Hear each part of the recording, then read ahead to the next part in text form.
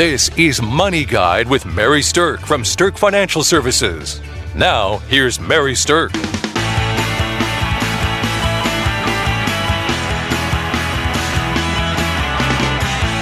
Welcome to Money Guide with Mary Stirk, and today we're going to be talking about retirement planning for the high net worth.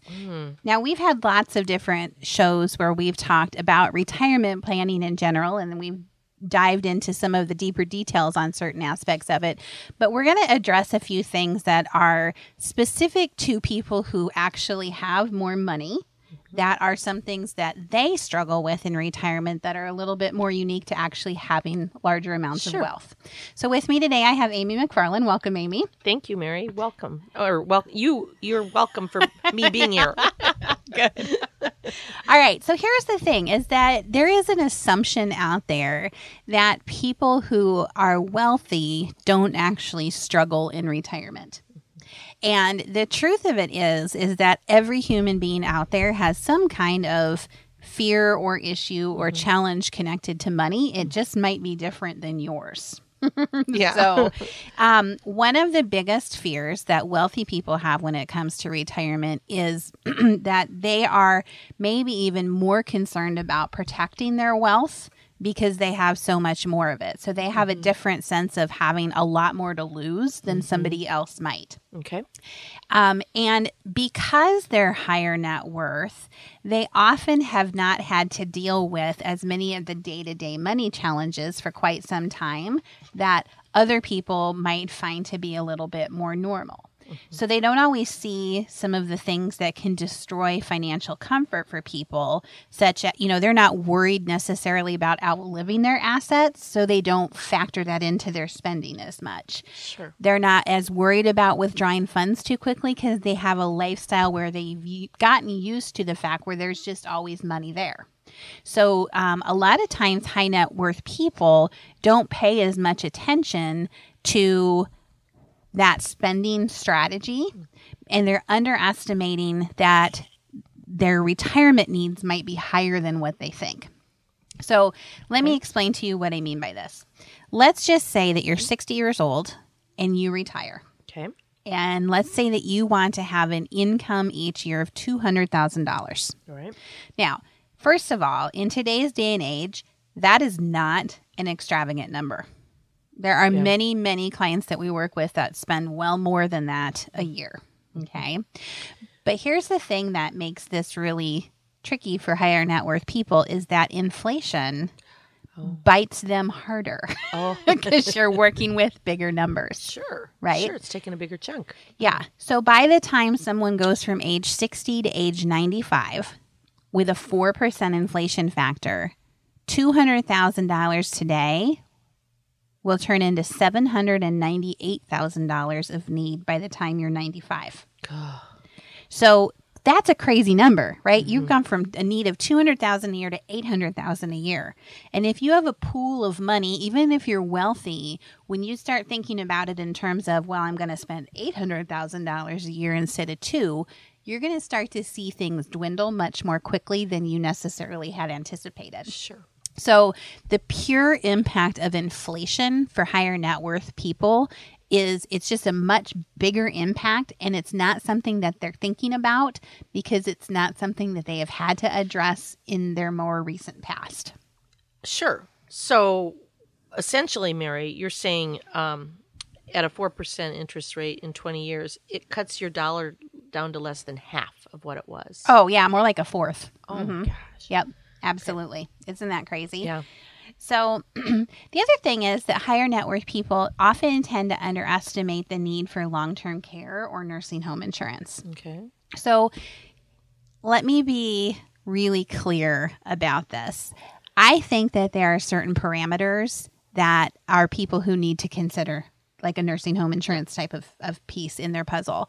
So if you have less than $300,000 of retirement savings, I'm not sure you need to spend the money on nursing home insurance, because if you have a chronic illness, the truth of it is you're probably going to spend down your retirement savings in its entirety. And I don't say that to belittle that amount. It's just math. Mm-hmm. If you have more than $3 million, then the truth of it is you probably are living a retirement lifestyle where you could carve out $50,000, $60,000, $70,000 a year in order to fund a nursing home stay. So you might be able to generate enough income from a portfolio if you're more wealthy that you don't need the insurance coverage. It's those people in the middle between $300,000 and $3 million that especially if they're married, that a chronic illness or a nursing home stay can completely obliterate their retirement plan, especially for a surviving spouse who might be healthy and live for 20 years beyond them. Sure. Right? Now, that being said, I'm using $3 million as my guide here, but let's say that you retired with $3 million and now 20 years later, you've spent a lot of it and you only have $1 million left. And then you and your spouse need to both go into a care facility. That's where a high net worth person becomes a low net worth person. Right. And that's where the tricky part of long-term care planning comes into play. It's if you have spent down your portfolio significantly by the time you need care, then it's a different spin on why you need that care. Does that make sense? Yeah, absolutely. So, and Amy, you have a background in working for an assisted living facility. I know there's lots of different levels of care and types of living situations that people encounter, but I'm assuming you ran into that on a pretty frequent basis. Yeah, and a lot of people that wouldn't normally be able to afford long-term care were because they did have the policies from way back, but that is not the way it is all the time either. And, the biggest thing that comes in with your care is if you become a two-person assist. In other words, it takes two people to get you out of bed or whatever. The only care you can have is in a nursing home. You can no longer stay in an assisted living facility. And it's just, you just don't want to have to go there if you don't have to. Generally, it's a disease, Alzheimer's, Parkinson's, a bad fall. Yeah. But it happens to so many does. people, right? I mean, it's a pretty common thing to have to deal with. So that's the thing that I want to point out if you are a high net worth person listening to this is that don't underestimate the impact of long-term care on your overall estate in your portfolio. And also, the higher net worth people tend to select facilities that are more expensive. So that can magnify the issue too, right? You want a single room, you might want it at a posh place, instead of it being $50,000 a year, maybe your cost is $90,000 a year. And so when you're making those choices, they have significant impact on your portfolio. Yes. And those are those kinds of places are considered private pay generally anyway. Oh, yeah. It's all out of pocket. Yep, absolutely. So, okay, another issue that people face who are high net worth when they're planning for retirement is that they tend to focus continuing on wealth accumulation, and they don't make the shift at the same time when it comes to wealth preservation. Oh, okay. And so the lack of focus on wealth maintenance in retirement is an issue that's more particular to high net worth people. They're usually willing to take more risk with their portfolios because they have more money. So there's a little bit of an invincibility factor that comes into it. Sure. Right. But the truth of it is that the success long term of your portfolio in a retirement setting, one of the key factors in that is called the sequence of returns. Okay. And that is not something that a lot of people are out there talking about. So if you're a high net worth person, I want you to really listen to this. Sequence of return risk means that if you happen to have negative returns in the first, say, 3 to 5 years of your retirement, then the probability of you running out of money just got hugely bigger, right? Your long-term success in retirement, I don't want to say it hinges on that, but it's a big part of your hinge. So if you have negative returns in that first 5-year period of retirement, it forever impacts the entire rest of your life. And people don't pay enough attention to that. And the reason is if you have to sell pieces of your portfolio to live on when the market's down, when that sequence is, if the negative returns are at the beginning of your sequence, you're selling at a low instead of at a high, and you can never make that back up. Right. And when you look at the long-term impact of it, it's astonishing for people. to see how big of an impact that can make.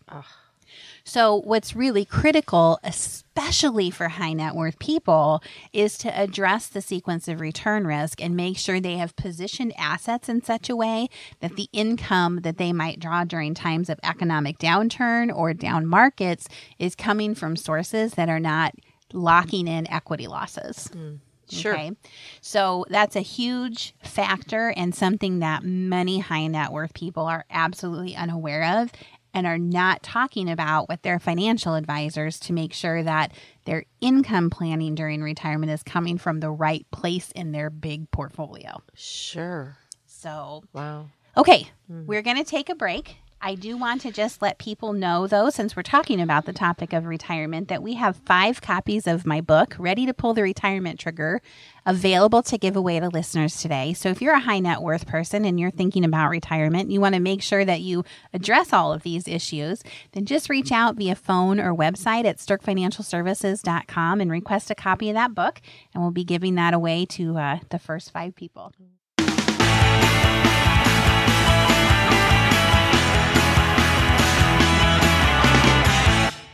Welcome back to Money Guide with Mary Stirk. Today's topic is retirement planning for the high net worth. And one of the things that is super interesting to me, because we work with a lot of high net worth people, is everybody does behave a little bit differently when it comes to money. And sometimes high net worth people are people who are very focused on status. You know, they have the most extravagant house. They have half a dozen really expensive cars. They're very public about what they're doing with their money, where they're going on trips and things like that. And then there is a whole nother contingent of people who are not outwardly focused on status symbols, but yet might have just as much, if not more, wealth. Okay, so there's multiple ways that people kind of show. Sure. Flying under the radar. Yeah, the wealth that they have. But the truth of it is that when you're retiring and you're high net worth, the wisest high net worth retirees tend to live as if they're much poorer. Hello, Warren Buffett. Yeah, exactly. Doesn't he still live in the same brick house? I believe so. You know, that he has lived in forever. So. Yeah. He could like buy the entire city of Omaha and he still lives in the same house. Creature of habit. Yeah, exactly. And what's interesting is I see this in a lot of ways. Like, for instance, let's talk about cars. Some people spend money on very expensive vehicles. You see $100,000, $150,000 vehicles, and some people don't. Some people choose not to have that be like their status symbol. Yeah, they want the practical. Right. Yeah.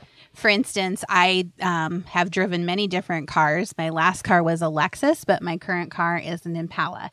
And it has nothing to do with being able to afford a car. It's that I have clients who sell Chevrolets, and I want to do business with the clients that do business with me.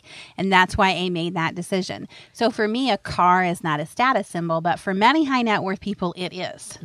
You know, and so, but when you are in retirement, it's the status piece of it is something that you'll be more successful in retirement long-term financially if you start to pull away from some of those big-time status symbols. Sure. Does that make sense? Yes. So, yes, it does. There's a book called The Millionaire Next Door.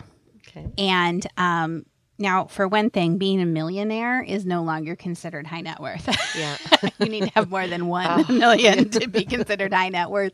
But The Millionaire Next Door is all about the idea that all around you are people that have significant amounts of money that probably are millionaires or multimillionaires, but you wouldn't know it by the car that they drive or the house that they live in or the watch that they have on their wrist. Yes. Right? Well, look at, right. You're right. So, I remember reading in the paper about a gentleman who died quietly and gave all his millions to charities that funded children. Yes. You know, what a great story. Yeah. And didn't want any of the accolades for it. Yep. Exactly. Yeah. So that's a great segue into estate planning because high net worth people have some interesting estate planning issues that not everybody else faces. And one of the big ones is the estate tax issue. Okay. So if you're a high net worth person, basically, roughly the first $5.5 million for you can get passed down to another generation without estate taxes at the federal level. Now, if you're married, you each have $5.5 million, roughly. So between the two of you, there's maybe about $11 million that you can pass down. So if your estate is less than that, then from a federal estate tax purpose, that's not something you have to worry about. But high net worth people frequently run into this issue. Now, another thing that they also run into is if you are childless, if you don't have children of your own, then there is also often state taxes, state inheritance taxes that can come into play too. And every state is different. So wherever you are listening to this, you'll want to look at what those rules are because they're going to impact your overall estate planning. And the entire reason to do estate planning is to get your stuff down to the people that you love or the organizations that resonate with you, right? Right. And to do it without diluting the money that you've built your whole life down to a smaller number. Sure. That's the point, really, is to preserve it and pass it on. Okay. So the sustaining of the wealth is a big issue for high net worth people. And one of the tricky pieces of it is that there is so much research that indicates that wealth is squandered by the second or third generation. So you might work all your life and have built something amazing and have millions of dollars when you die. And if your next generation hasn't learned good lessons about money, they can squander it and have it be gone. And then your grandchildren could be living back in squalor. Comforting. Not what most people want to have happen, right? So there are many strategies that people use to, number one, mitigate estate taxes, but also to try to prevent this squandering of money by future generations. In fact, we've done a past show that's called Control from the Grave. That's right. If you haven't listened to that, I encourage you to go out to our website at StirkFinancialServices.com or go to iTunes and download it off of our podcast because the truth is that higher net worth people, if they put some controls from the grave into it, it's less likely that that second or third generation will squander the money. Sure. Yep. But that's definitely something that's unique to the higher net worth. All right. Another thing that is unique to higher net worth individuals when it comes to retirement planning is that a lot of their portfolio is tied up in something that's illiquid, meaning they can't just convert it to cash very easily, right? Okay. So it's owning land, it's owning real estate, other assets like business ownership that you can't necessarily convert easily to cash. So you might have a net worth on paper of millions of dollars, but if you can't get your hands on cash to live on, that's not exactly what you want your retirement plan to be like. Oh, sure. Right? So I had one client who said they were the poorest rich person that they knew. Because they couldn't get their hands on any. They couldn't get their hands on the right amount of cash to live on because everything was tied up in illiquid things. So I was like, interesting. You know, you're going to have to make decisions about either adjusting your lifestyle, which is not what they wanted to do, or you're going to have to figure out how to unload some of these hard assets that are illiquid in order to free up cash to live on. But those are the types of choices that not everybody has to make. And I'm not saying that there's anything to, you know, feel sorry about if you have to decide if you're going to sell your $5 million lake house in order to retire. Maybe that's a choice you want to make. But that's fine because what you need to do is you need to be able to have income streams in retirement. And if everything is illiquid, then it's not really easy to do that. Right. So, okay. The last thing that I want to talk about that's unique to retirement planning for the high net worth is the concept of taking foolish risk. And in no way am I suggesting that high net worth people are all foolish. What I'm saying is that when you have larger amounts of money, you tend to have a higher level of tolerance when it comes to risk. Sure. And you don't worry as much about protecting it as, oh, well, if I lost that couple $100,000, it probably wouldn't be that big of a deal because I have $7 million, you know, or something like that. It's thinking like that. So high net worth people tend to take more speculative risks with chunks of money than lower net worth people do. And so, and they don't feel the effects of that decision going bad because they have other money to prop them up. But when they are retired, that money is not so easy to replenish because they're no longer earning. anymore. They're just Sure. spending, or their assets might be earning, but they might be illiquid, like we just talked about. Mm-hmm. So if you have large amounts of money when you retire, you do have to approach your investments a little bit different, because the level of speculative investments that you're willing to take should gear down. Okay. Because if you lose that money, it's a more permanent type of impact on your life and your lifestyle than it was when you were still working or still in an earning money or maybe business ownership type of phase. Right. So, all right, we have a great seminar coming up on September the 28th. We're going to actually dive into some things that are more unique to higher net worth people at this seminar, like taxation in retirement and making sure that you can turn things into strategic income streams in ways that are tax managed and effective for you. So join us, go out to our website. You can register right on there. And Okay. we hope you've learned a few good things from this topic, retirement for high net worth people. And thanks for listening to Money Guide with Mary Stirk. The views expressed are not necessarily the opinion of your audio provider and should not be construed directly or indirectly as an offer to buy or sell any securities or services mentioned herein. Investing is subject to risks, including loss of principal invested. Past performance is not a guarantee of future results. No strategy can assure a profit nor protect against loss. Please note that individual situations can vary. Therefore, the information should only be relied upon when coordinated with individual professional advice. Securities and investment advisory services are offered through Woodbury Financial Services, Inc., member FINRA, SIPC. Insurance offered through Stirk Financial Services, which is not affiliated with Woodbury Financial. Stirk Financial Services is located at 350 Oak Tree Lane, Suite 150, Dakota Dunes, South Dakota 57049, and can be reached at 605-217-3555.